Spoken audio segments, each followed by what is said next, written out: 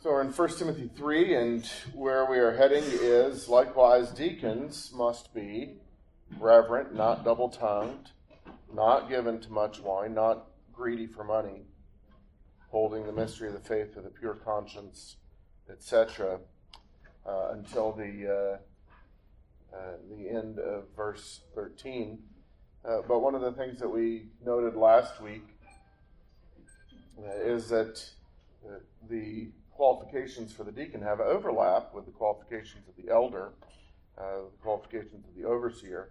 And that's one of the things that helps us see not only that it is an office of authority, like the elder's office was, like the overseer's office was, which of course we saw in Acts 6 and other places, but that it is the Lord in whom we are trusting to do this work in each of us, who has decided to do that work by this method, by the use of elders, by the use of deacons, particularly by the use of his word ministered by the eldership in particular, and held to and applied in the deacon's own life, and then the deacon helping us make application of it in what we do in earthly things as well. So we began last week hearing about the good work, the beneficial labor that an overseer is to do, and therefore the good man that an overseer is to be. And we saw that especially in verse 2. Well, in Scripture, as most of you know, and as the children, I hope, are learning, growing in the Lord Jesus Christ always has putting off and putting on bound together. If you try to put off sin without putting on godliness, then your flesh will automatically fill in whatever is whatever room of thought and desire and heart. And if you try to put on godliness, put on love for the Lord, obeying Him and serving Him without putting off sin, then you're acting quite foolishly and not remembering what we've been learning in the midweek sermons, that the flesh lusts against the Spirit. The flesh strives and desires and labors and fights, wars against the Spirit. And so if you want to grow in grace, it is necessary that you put off the works of the flesh, and as you depend upon the Lord for that as well, but as you depend upon the Spirit to produce, to cultivate His fruit in you. Those two go together. We saw it theologically, spiritually, a few times recently in the Romans preaching, but you can see it in like specific details, especially in Galatians chapter 5. Well, then it's not surprising that the Lord, who we want to do that work in us, help us with the putting off and help us with the putting on, and has done that work in others whom He is going to use to lead us, that He should also describe their character in terms of what He has sustained them in putting on, and that's the stuff last week in verse 2, and then in putting off in verse 3, and Lord willing, we'll also come to verses 4 through 7 and talk about the spheres, the arenas, the ways in which the Lord has proven or shown the genuineness and the quality of His work in these men. So what mustn't the overseer, the elder, the pastor, what mustn't he be? And the first thing that we see in verse 3 is he's not given to wine. It actually takes, the word actually takes a preposition that we have. Perhaps you remember we refer to the Holy Spirit as a paraclete, or the one who is alongside, paraclete, called alongside us for everything that we need him to be. And it's a good reminder because often some form of that word will be used of the Christians to each other. And a verb form of that word will be used of how we relate to each other. And depending on context, you might see encourage or help or rebuke or comfort.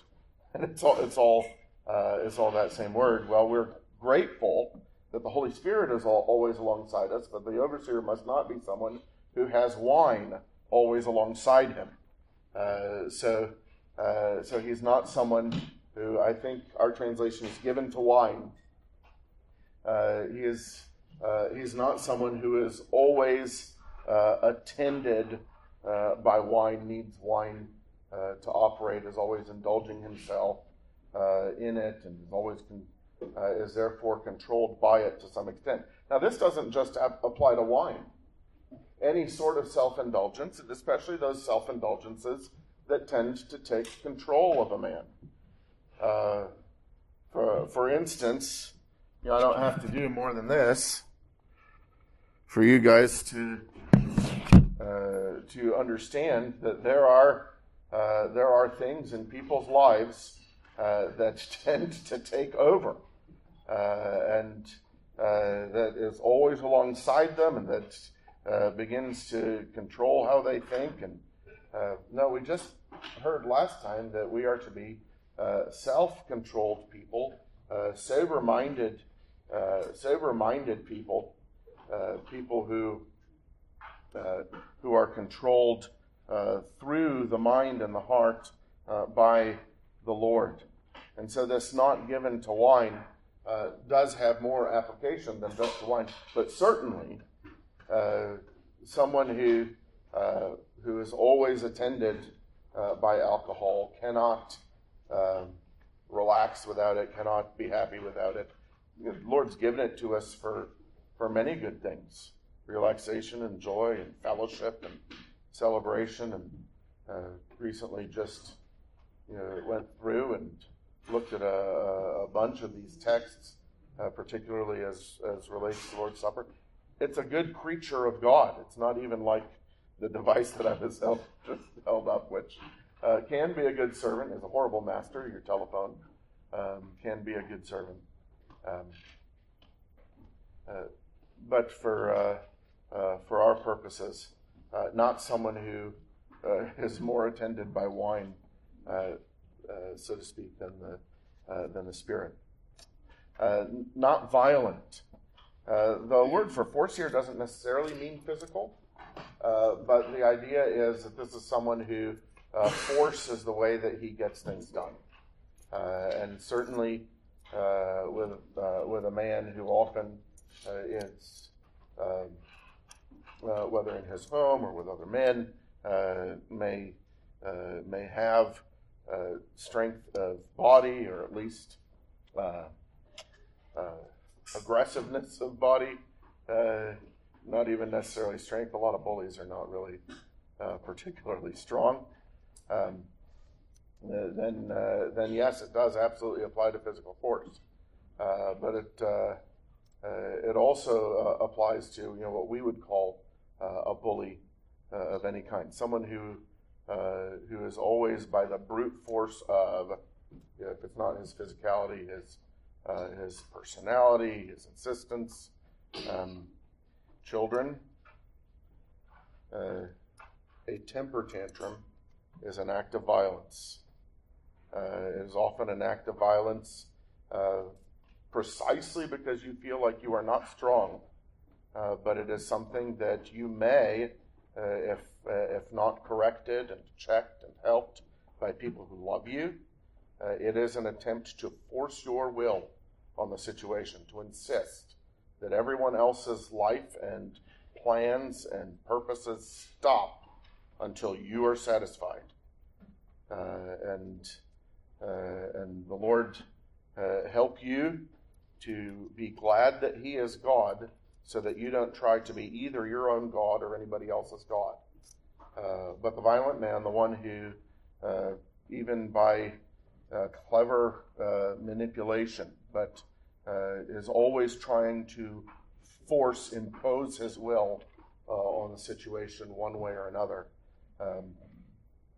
He is not qualified for the beneficial labor, for the good work of being an overseer, and he's not an example to the rest of us of what it looks like to love God and serve God with wisdom, love others and serve others with wisdom, but ultimately to trust God's providence, God's enabling, God's making things fruitful. The next word, and it is one word, again, it's one of these compound words, not greedy for money. It actually takes the word for shame and puts together the word for gain. And you may have heard it not given to shameful gain, or not controlled by shameful gain. But the idea here is that as someone who, if they can advance themselves, they're not really ashamed of whatever it takes to do it. Whether that's advancing themselves financially, in terms of property or wealth. But the word gain is actually, although it is often used particularly in that monetary sense, but the word gain is used in other ways as well. You remember the happiest, one of the happiest, at least, uses of that word, that if for you to live is Christ, then to die is gain. And if you know that, and if you know that he is giving himself to you and is bringing you inexorably, unstoppably,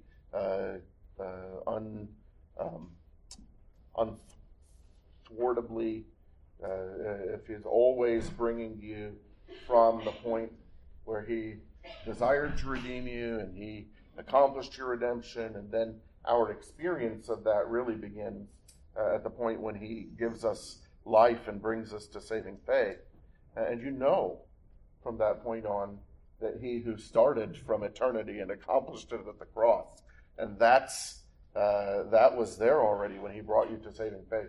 He's never going to stop doing everything necessary to give you himself. So there's a view of what you consider to be gain, Christ himself and all that he has for you, and a view of how you get what gain is.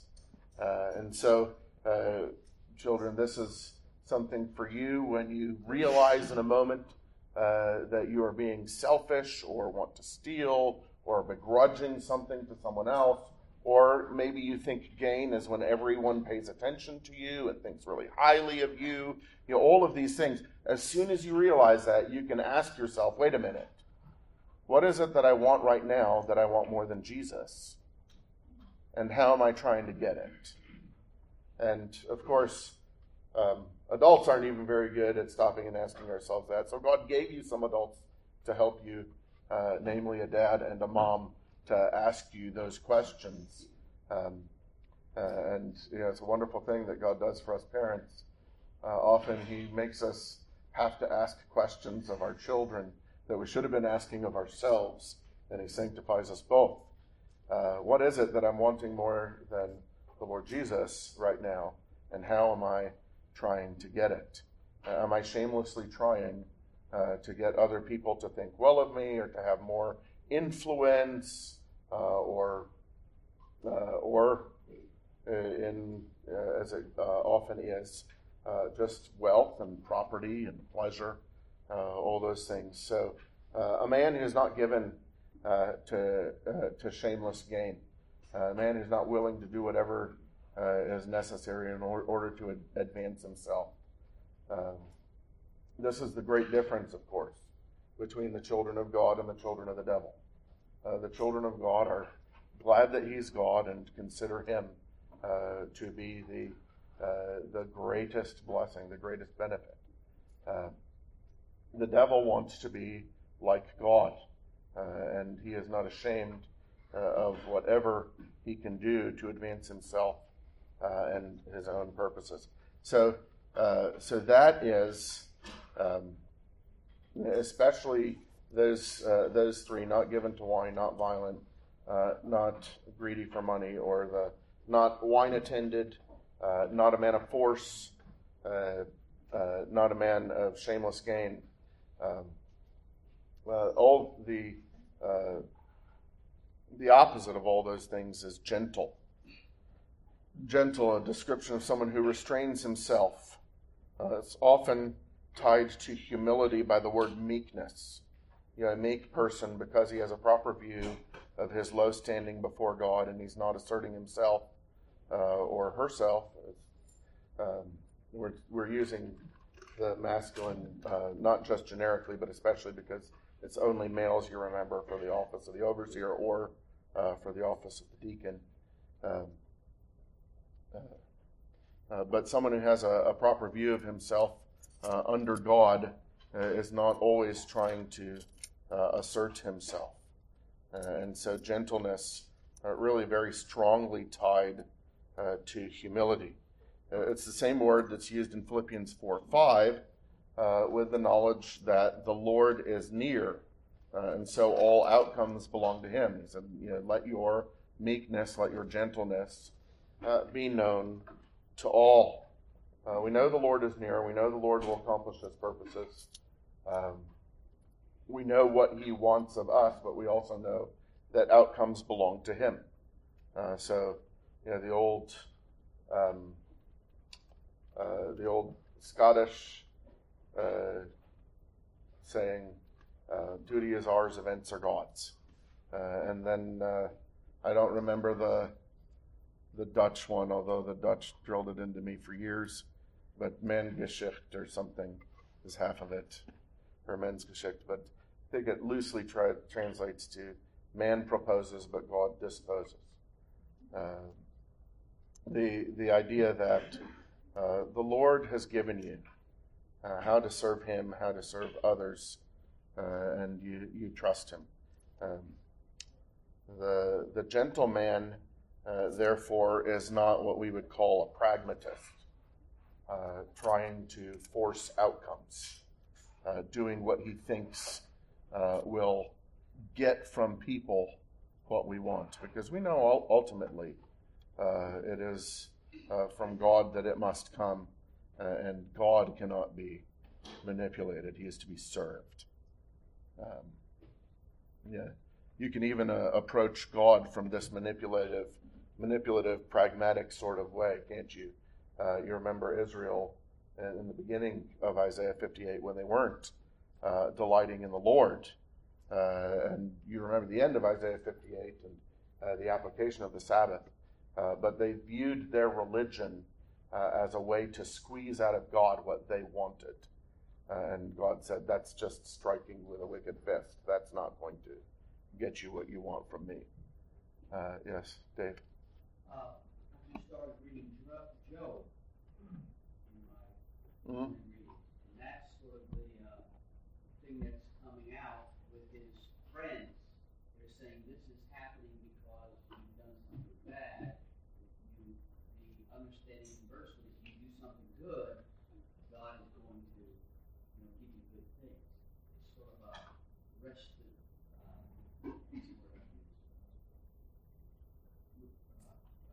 retribution type theology. Quid pro quo. Right. Yeah. So that very thing, I'm just reading that, because they're all saying to Job, hey, these things don't just happen. Well, with the actual quo that we have to offer God, we don't want his response in quid. This for that, that we are offering, you have to have a wrong view of what you are doing. That's one of the wonderful things between Job and his friends. Job had hope and mercy, and he believed that it was God who was being merciful to him and helping him. And you can see that all the way at the beginning of the book when he's offering sacrifices on behalf of his children because one of them might have sinned in their heart without knowing it. That's the same man who attributes whatever godliness he has to the grace of God, and as his friends hammer him like like Dave was saying, he at a couple of points becomes alarmed. Maybe God is dealing with me according to the way I am before his justice, before his holiness. And he just pleads with God not to do that, because it would be better just to be wiped out if grace isn't real. Of course, grace isn't real was that was the main idea of the devil when God provoked him. And have you considered my servant Job? Satan doesn't even consider that God might actually be transforming a sinner into someone godly. He says, "Oh, it's not real. He's just engaging in quid pro quo. You've given him this, and that's why he's." Anyway, but yeah. So this gentleness, this meekness, this not trying to force the outcome that comes, especially with the force one, and then the greed one, the gain one. He's also not controlled by antagonism. This word, not quarrelsome, is literally unpeaceable. Someone who just always has to oppose everything he hears. There's never anything good enough, and just always contrarian, always playing devil's advocate. He might even agree with you, but he enjoys the just taking up opposite positions, never happy unless there's a debate, thinks it's his job in every situation to counterbalance what everyone else is saying. There are times that an overseer will have to dispute, but someone who's a constant disputer, how are you going to know that this is one of those important times that he was compelled by his office to dispute for your sake, for the sake of the truth, for the honor of Christ? You may have heard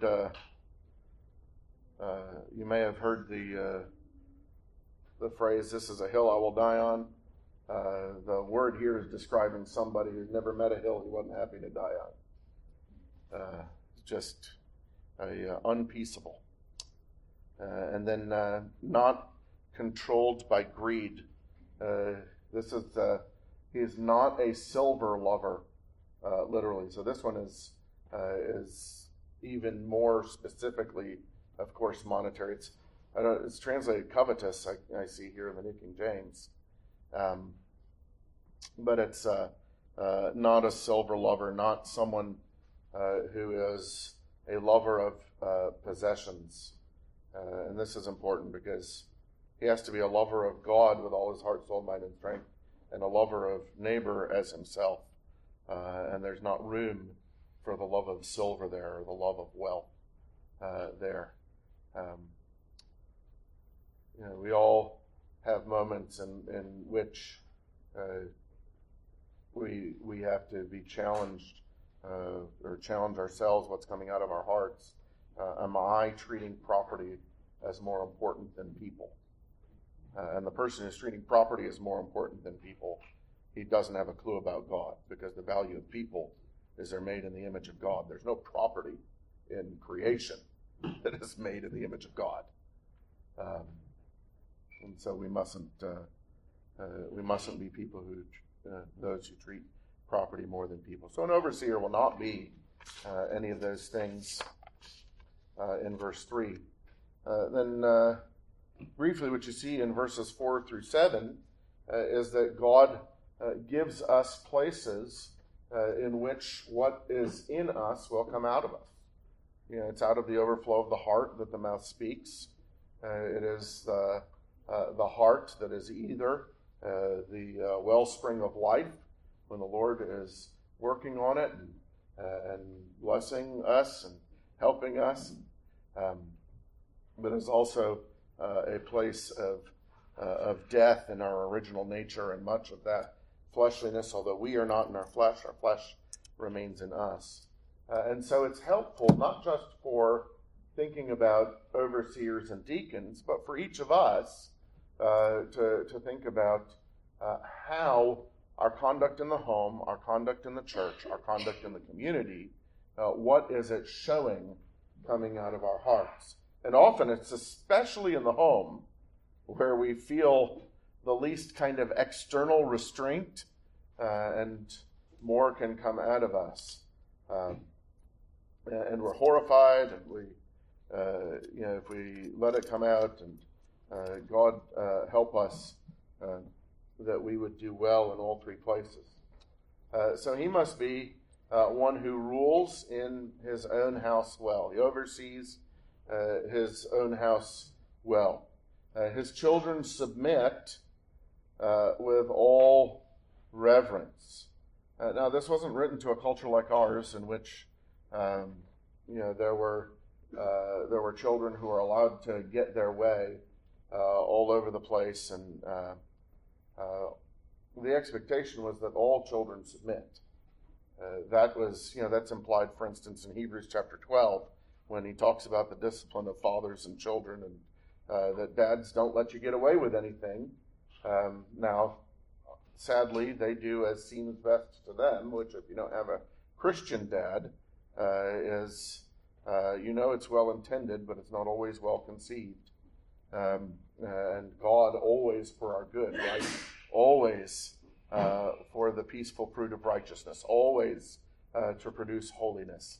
What a wonderful Father we have. Because of the way our culture has declined, we are in danger of emphasizing the insubmission in verse 4, which is, of course, necessary.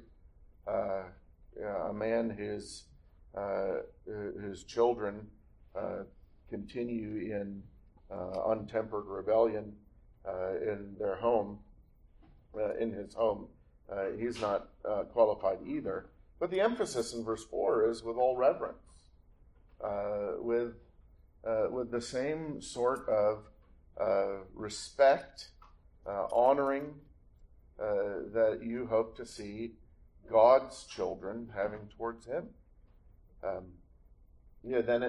Same parallel passage, or more explicatory passage, Hebrews 12, he talks about reverencing our earthly fathers, and how much more than your heavenly Father.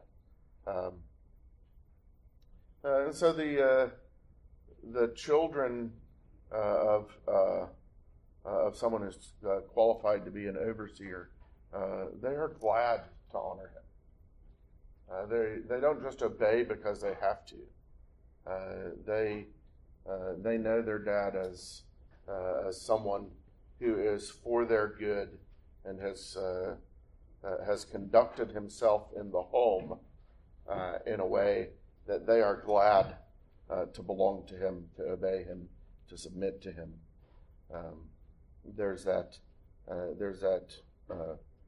We use the word fear primarily in our culture to mean servile terror, fear of what he might do to me, not fear of displeasing him because he's so worthy of honor. But that's the way the word fear here means. When the children are skittish of the dad, or perpetually miserable, those are signs that something is amiss. Well, this man's children are not like that.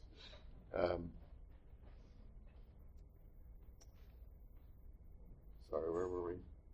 For if a man does not know how to rule his own house, how will he take care of the church of God? So you can see what it's saying here about the type of man he's not supposed to be in verse 3. Well, if he is that type of man in the home, then the submission of the children isn't going to be with this honoring, hating to displease him because of the gentle man that he is with his children.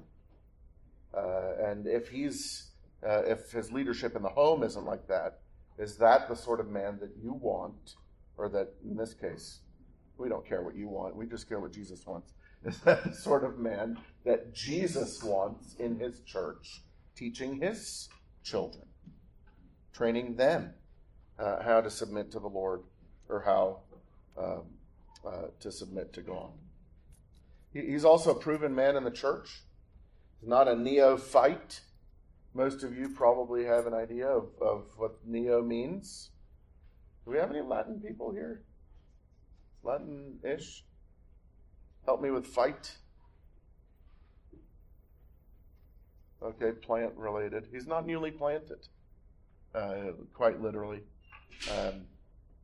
He's not a new believer. A new believer, even the best appearing new convert is in danger of getting a big head about himself and his spirituality.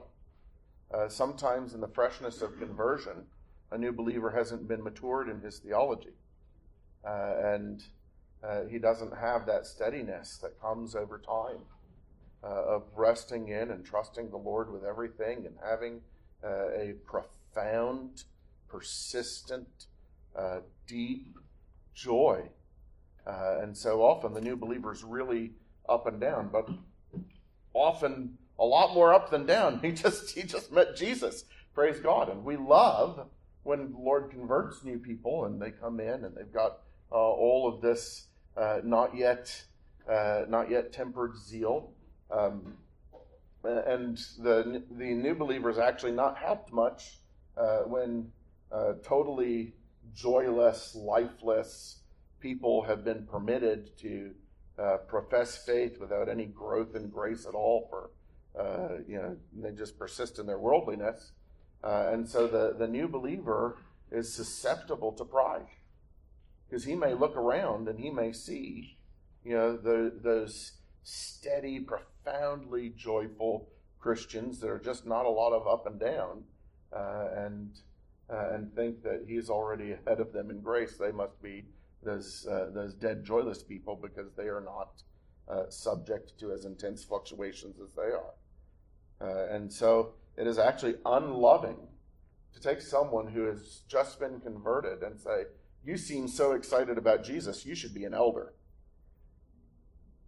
Because they will actually shepherd among God's flock as someone who is puffed up with pride and doesn't recognize what it looks like when grace has been transforming for years instead of weeks.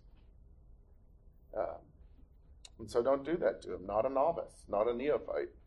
Lest, being puffed up with pride, he fall into the same condemnation as the devil. The devil is glad to condemn in others that of which he himself is most guilty. And you can imagine when a new believer has that feeling of superiority over others, and then, of course, if he's a believer, what's the Holy Spirit going to do? He's going to convict him of his sin, and it can be devastating if your ups are really up and your downs are really down, and you suddenly realize that you're treating mature believers in the body of Christ the same way the devil does, and the devil's only too happy to accuse you of that, right? Don't you see how wicked you are? You proud, arrogant fool, that you thought you were spiritually so much better than these. And so he needs to be a proven man, not just in the home, but also in the church. And then in the last place, verse 7, a proven man in the community. Moreover, he must have a good testimony among those who are outside, lest he fall into reproach and the snare of the devil. So the qualified man will have a good testimony with those who are outside. Now, that doesn't mean they like him for having a good testimony. God still gets to decide what good is, right? If you're in a culture that hates good and loves evil, they may say, he's a good man and I hate him for it. But they are able to see a consistency of character. all of the verse 2 things should be present in him and how he functions in the community. Steady believer in God, devoted to his wife, loves strangers, understands the faith well. Those things from last week. The verse 3 things should be properly absent, not controlled by his appetites, doesn't manipulate or compel people by bare authority or force, doesn't take every advantage that he can get away with for himself, isn't always countering everything everyone else says, doesn't love property or possessions more than people. The people in the community may not like him for it, but they can attest that he is the sort of man that God has described here.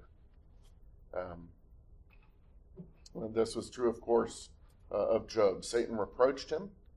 Satan tried to trap him, but he came out at last refined, even better than before. A man's character with outsiders, whether it's in business or with his neighbors or with the magistrates, etc., needs to match verses 2 and 3, or else those who reproach him, as the devil would love to bring reproach upon Christ and reproach upon the name of Christ, they would have a biblical case. We don't want anybody to have a biblical case against Christ on our count. And of course, the one who's going to be an overseer should be matching all of those things. Now, when we get to, we're almost out of time. Just very briefly, when we get to verse 8 next week, and this likewise, it's not starting entirely over. He imports a couple of the same words from the description above to remind us that the reason the elder has all of these things is because they belong to the same type of character that we're hoping God is going to use his ministry to produce in the rest of the flock. And then for the oversight that the deacons provide, then in the managing of earthly things, there are some things that are especially highlighted. And we'll come to that, Lord willing, next week. Let's pray.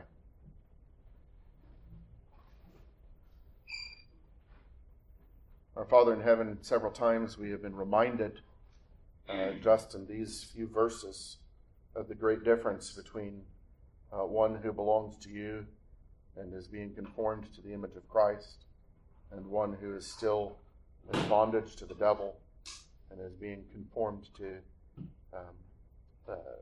his evil character.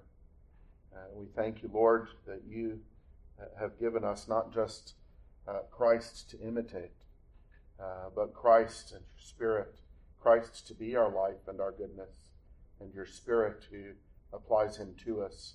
So we pray for the Spirit to do that work with what we have studied. We pray especially for our children who are newly planted, as it were, that you would make them to grow straight and strong in the image of the Lord Jesus, that the generation to come might have, as it were, a head start by comparison to ourselves, by whom they know you to be in Christ, and by your Spirit conforming them to his image.